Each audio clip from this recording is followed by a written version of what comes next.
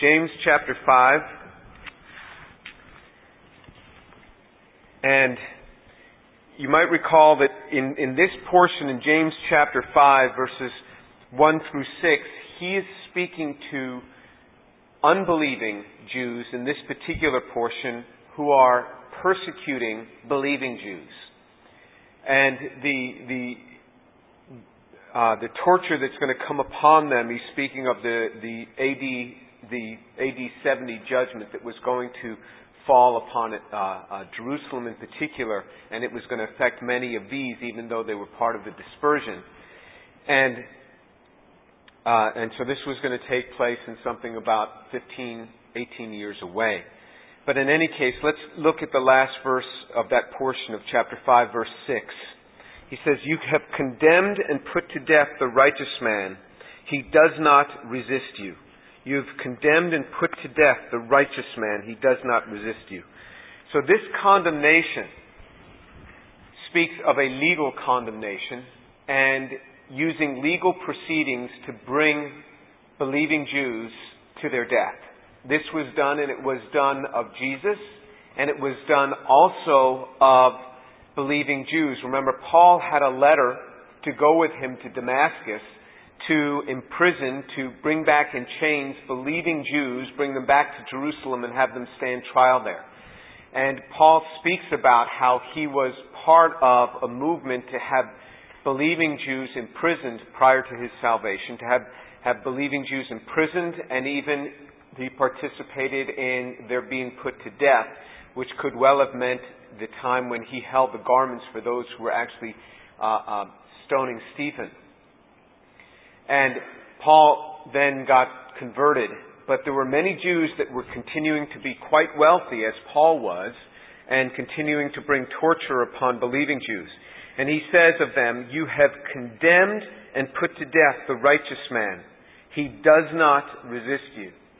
This non-resistance was something that Jesus had spoken about in Matthew chapter 5, and the believing Jews were demonstrating this. So in Matthew chapter 5, verse 39, Jesus had exhorted the Jews who had believed. He said, "But I say to you," Matthew chapter 5, verse 39, Matthew 5:39, "But I say to you, do not resist an evil person, but whoever slaps you on the right cheek, turn the other to him also.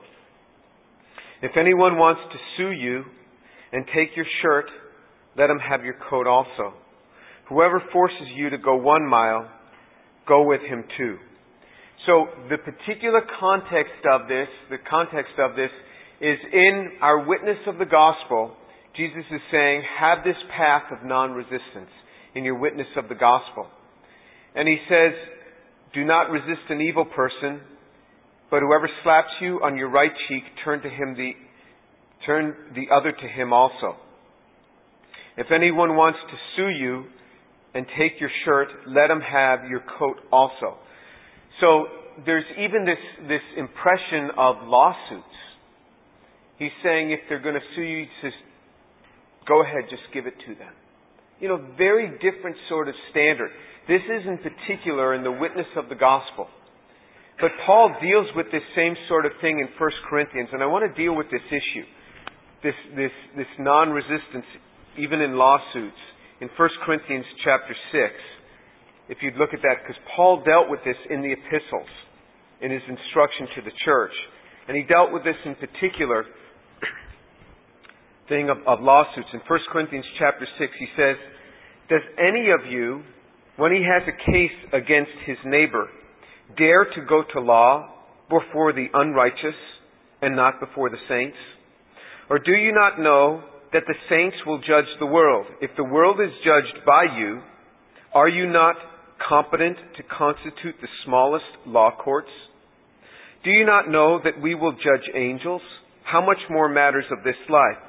So if you have law courts dealing with matters of this life, do you appoint them as judges who are of no account in the church?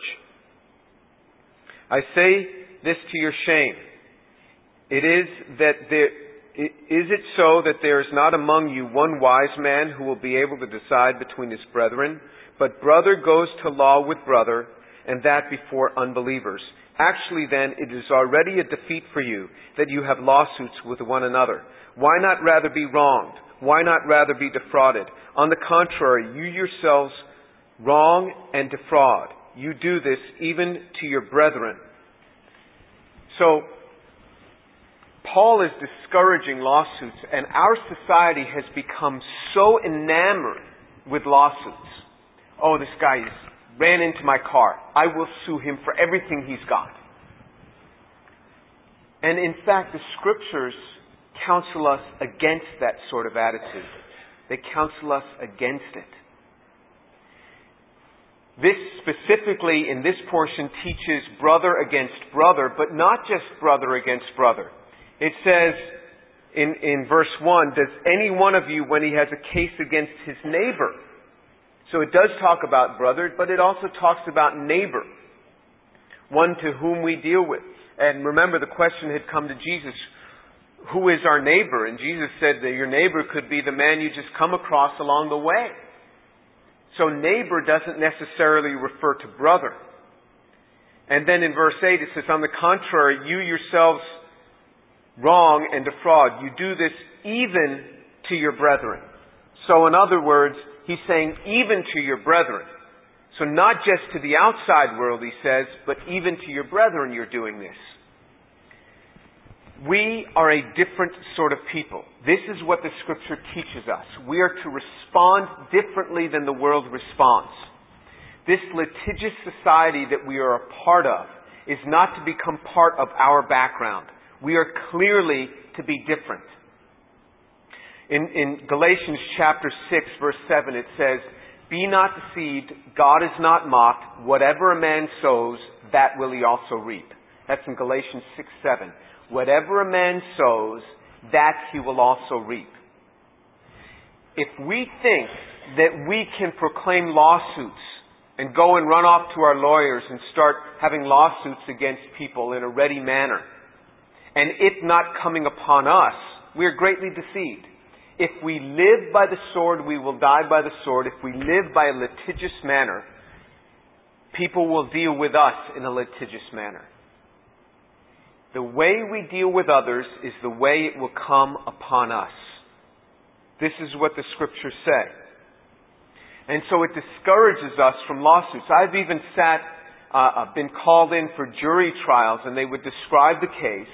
And I was brought in, and they described the case that it was wet outside, and this guy was coming off a ramp, and he accidentally hit the back of a woman's car. And the woman looked fine to me, and the issue wasn't just that the woman wanted compensation for the car or compensation for her health. She wanted a lot of extra compensation. And, I spoke up and I said, well, what's the big deal? It was a mistake. I mean, the guy was coming off an off-ramp, the woman's car was stopped, and he couldn't stop in the rain. This sort of thing happens. Mistakes happen.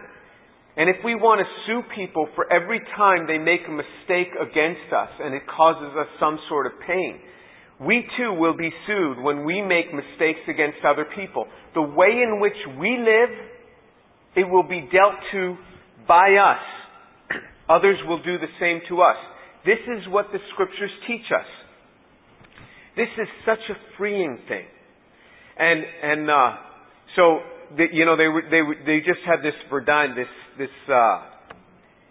thing where they screen the jury, and so this one prosecuting attorney, he said, the attorney that was representing this woman who had been hit, as he was going through the jury, he said to me, he says, so what do you think should happen? I said, I think she ought to learn to forgive him, because forgiveness will release her from this. And then all of a sudden another person on the prospective jury said the same thing. Yeah, she ought to just forgive him. And then he realized, he had pushed the wrong button here, and he right away wanted me to sit down, and I was immediately released from the jury. This is a good way to get out of jury duty. But I really believe that we can learn to forgive, because forgiveness releases us from this thing. To learn how to forgive. That's not to say that he shouldn't pay for her car, That's not to say that he shouldn't pay for the medical bills if there were some. But all this added suffering stuff, it was a mistake. It was clearly a mistake. There was no wrong meant in this. He didn't wake up that morning and say, I think I'll slam into the rear end of somebody's car today. Remember, the way we deal with others, it will be dealt with us. Whatever a man sows, that shall he also reap. Look in Luke chapter 6. Luke chapter 6. Jesus deals with the same sort of thing again. And really quite vividly in Luke chapter 6. A tremendous portion to memorize. Tremendous portion to memorize. Luke chapter 6. Verse 35. But love your enemies, Luke 6:35. But love your enemies, do good, and lend, expecting nothing in return, and your reward will be great, and you will be sons of the Most High. For He Himself is kind to ungrateful and evil men. Look what He says. He says that love your enemies, do good, and lend to them. Be kind to them, even as God is kind to those who are ungrateful. And so often I feel this, I did this to that person and they're ungrateful. They don't realize it. And that's exactly what God does for us. We're so often ungrateful and still He's kind and gracious to us. He's kind to ungrateful and evil men. God is kind to evil men. God is so great and so different than we are. Then He says in verse 36 of Luke chapter 6, be merciful just as your Father is merciful. This is a commandment. Jesus says we are to be merciful as God is merciful. I wonder if we were merciful, if we would be freed from all these lawsuits, from wanting to sue everybody all the time. God says, be merciful, just as He is merciful. And everybody, it's like they want to get rich by going and suing somebody. God says, be merciful. This is a test. You want to get rich? Your richness will be very shallow. The money that you get will cause division and strife in your family. Be merciful. And you call down mercy upon your own family. Because look what it says in verse 37 of Luke chapter 6.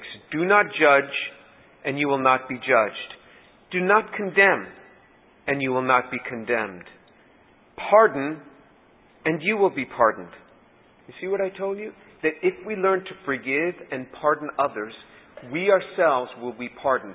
Even when we are wronged and we have a case, God says, pardon, and you yourself will be pardoned. So that when I do something wrong, and I do it all the time, I will be pardoned when I do something wrong. I was in a cab accident. It was in Atlanta about 6 or 7 years ago. And I had landed there. I was going to be giving a talk at Georgia Tech. And the cab driver we were like within 1 block of the hotel. And this young girl who was a student at Georgia Tech ran through a stoplight. And our cab T-boned her car because she ran this stoplight. And I had my seatbelt on. Many people don't wear their seatbelts in the back of cabs because they feel that, cab drivers never have accidents. Had I not had my seatbelt on, I would have been on the hood of that cab. Or, since it had the plastic shield, my face would have been mashed against that plastic shield. And I had my seatbelt on, and glass just shattered all around. Powder from the airbags in the front was all over. And the cab driver and I'd been sharing the gospel with him as we were driving. And we got out of the car. We were just dazed a bit. And we got out of the car because we were in the middle of this intersection. And we just started hugging each other because we were okay. And I remember I went to the hotel room that night because I walked from there to the hotel. We were within 1 block of the hotel. After the police came, they got all the information. And I remember bending down and I was like, uh-oh. And I got a cracked rib. I didn't even know it until 45 minutes or an hour later when I bent down and I thought, something's not right in there. And it was where the seatbelt had grabbed me. And I got this call from the insurance company, and he wanted a settlement. He wanted to give me a sum of money to sign something that I would never sue. I said, I can't do that. I can't do that because I would not sue her. I said, she's just a student. She just accidentally ran a stoplight. I've done that before several times in my life. I've never intentionally run a stoplight, but I have unintentionally run stoplights before. And I said, I can't sign that. And he sent me a check anyway. And he said, by signing this check, and I sent the check back. I said, it doesn't work for me. And I said, plus my medical bills have been covered because it was part of my professional travel, so I was on workman's comp anyway, so the medical bills are covered anyway. And I said, as far as the pain and suffering, I mean, the money is not going to solve the pain and suffering anyway. So I sent him the money back. But I had to live differently. I couldn't be a hypocrite with this type of thing. Because the lawsuit was not an option for me. It wasn't an option of something that I could do. Same thing, I was on an airplane traveling once, and you know how they say, be careful when you open the overhead bins because things might have shifted? Well, we hadn't even taken off yet, and one of the air hostesses, I don't know, do you call them air hostesses? What do you call them? Stewardess. You can't call them stewardess because there's lots of men. That I know is wrong. Flight attendant, that's what it is. Yeah, you can't say hostesses then either. But flight attendants was fixing some things, and somebody had a bottle of wine in a wooden box. The wooden box fell out, and the corner hit me right there. Boom, right. And I was like, ugh. Just days. Traveling is a rough business, just sitting on the airplane. And again, I got all these forms from Continental Airlines that if I signed these, I'd get, a free flight or something. That's all I needed was to get hit in the head again. But I couldn't sign it. I just sent it back because I couldn't live hypocritically. It was just a mistake. The poor lady just made a mistake. She was trying to sort things out, and it was just a mistake. I've made mistakes all the time. I've dropped things not on people's heads, but on their feet. I mean, I've done this sort of thing before. This happens. Mistakes happen. God says that if we pardon others, we ourselves will be pardoned. So when I do things wrong, I look for pardoning because I've pardoned others. I can expect pardoning. Verse 38 of Luke chapter 6. Give and it'll be given to you. They will pour into your lap good measure, pressed down, shaken together, and running over. By your standard of measure, it will be measured to you in return. So you see, many people use this verse in the context of giving money.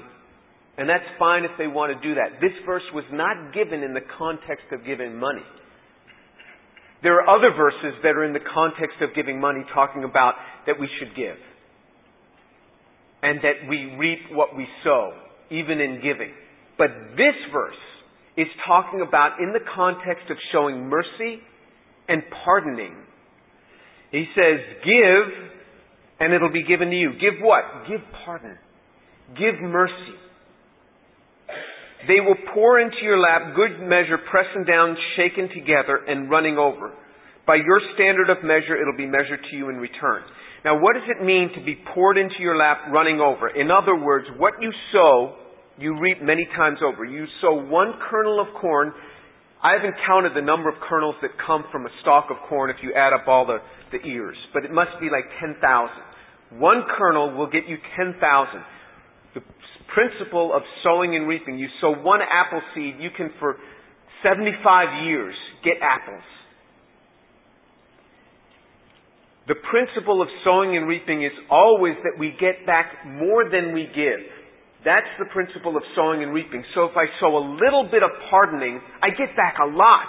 If I sow a little bit of mercy, I get back a lot. If I sow a little bit of unmercifulness, I get back a lot. If I sow a little bit of, I'll sue you. I won't throw the first punch, but I'll be there to finish it up. That sort of attitude will get us right back many, many times over. I want pardoning in my life because I need it.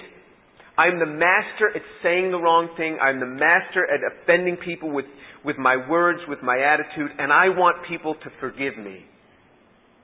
So I'm told to forgive. If I sow a little bit of mercy, I will receive a lot of mercy back. If I sow a little bit of unmercifulness, I will receive a lot of unmercifulness back. I just did this little thing to you. Why are you doing this to me? Are you suing me for this? Oh yeah, because of that little bit of unmercifulness that you had showed towards somebody else. You're reaping what you have sown. Many, many times over. We are a different people. And you bring this attitude into your lives, into your community, into your homes, and what it will do is it will affect one day your children as well. If you learn to show mercy toward others, people will show mercy toward you, toward your home, toward your children. So many things will happen that are good, that you will stack up just these barns filled with mercy and goodness and pardoning. You will stack up barns of this if you show mercy and goodness. Somebody says something to you that's offensive, get over it. Forgive. And then that way, when you say something to somebody that's offensive, you will receive mercy many, many times over. Don't hold these things. Let them go. Let them go. And don't be running off to lawsuits. God doesn't want that for us because He's called us to something different. Okay? Let's turn back to James. James chapter 5 verse 7. Therefore be patient, brethren, until the coming of the Lord. The farmer waits for the precious produce of the soil, being patient about it until it gets the early and the late rains. You too be patient, strengthening your hearts, for the coming of the Lord is near. Do not complain, brethren, against one another, so that you yourselves may not be judged. Behold, the judge is standing right at the door.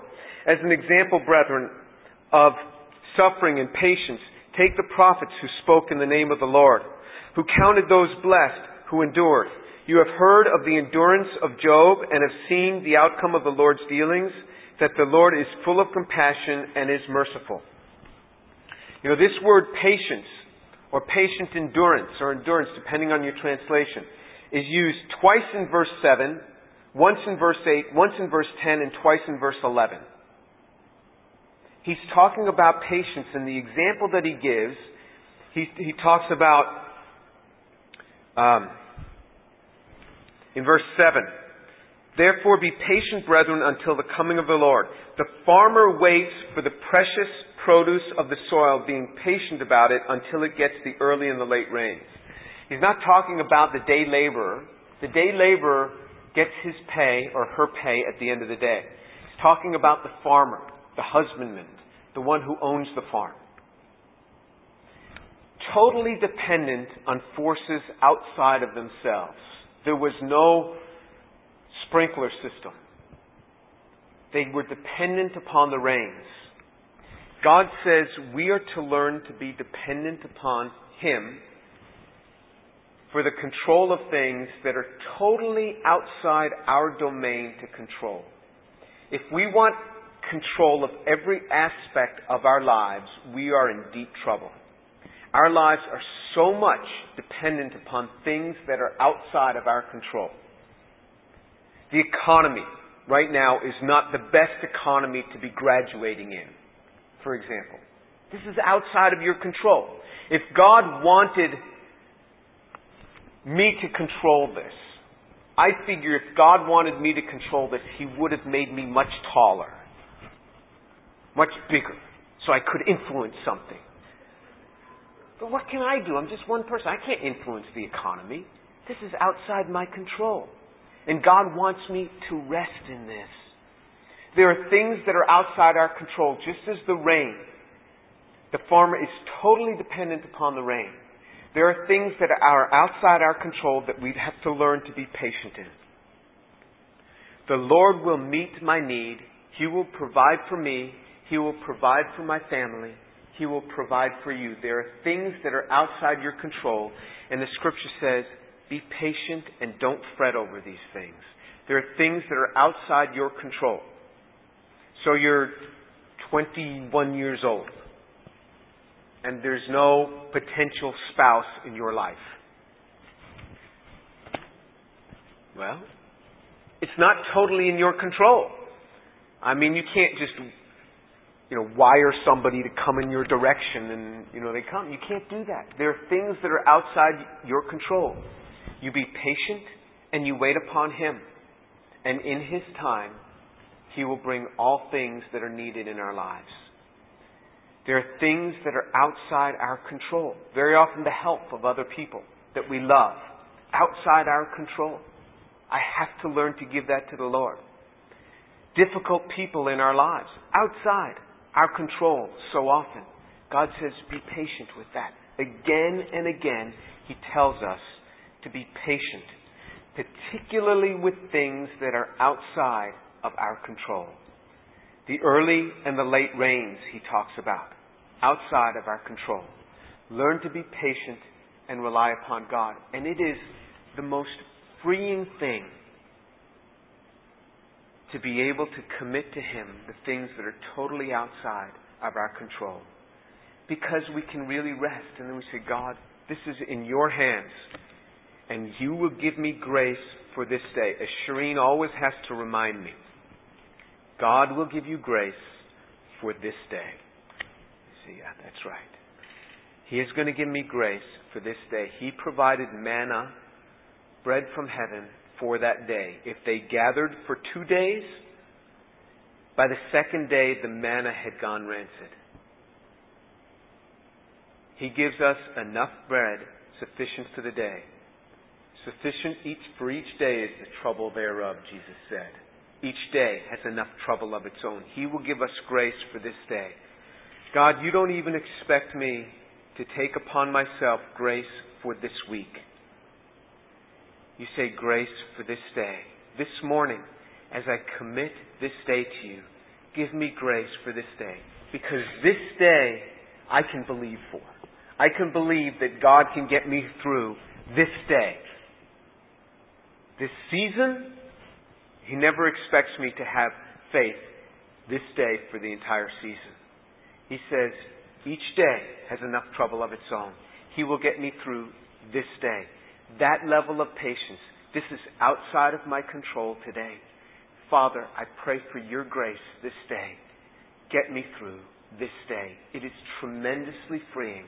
God says, learn to rest in patience for the early and the late rains, the things that are outside your control. Let's pray.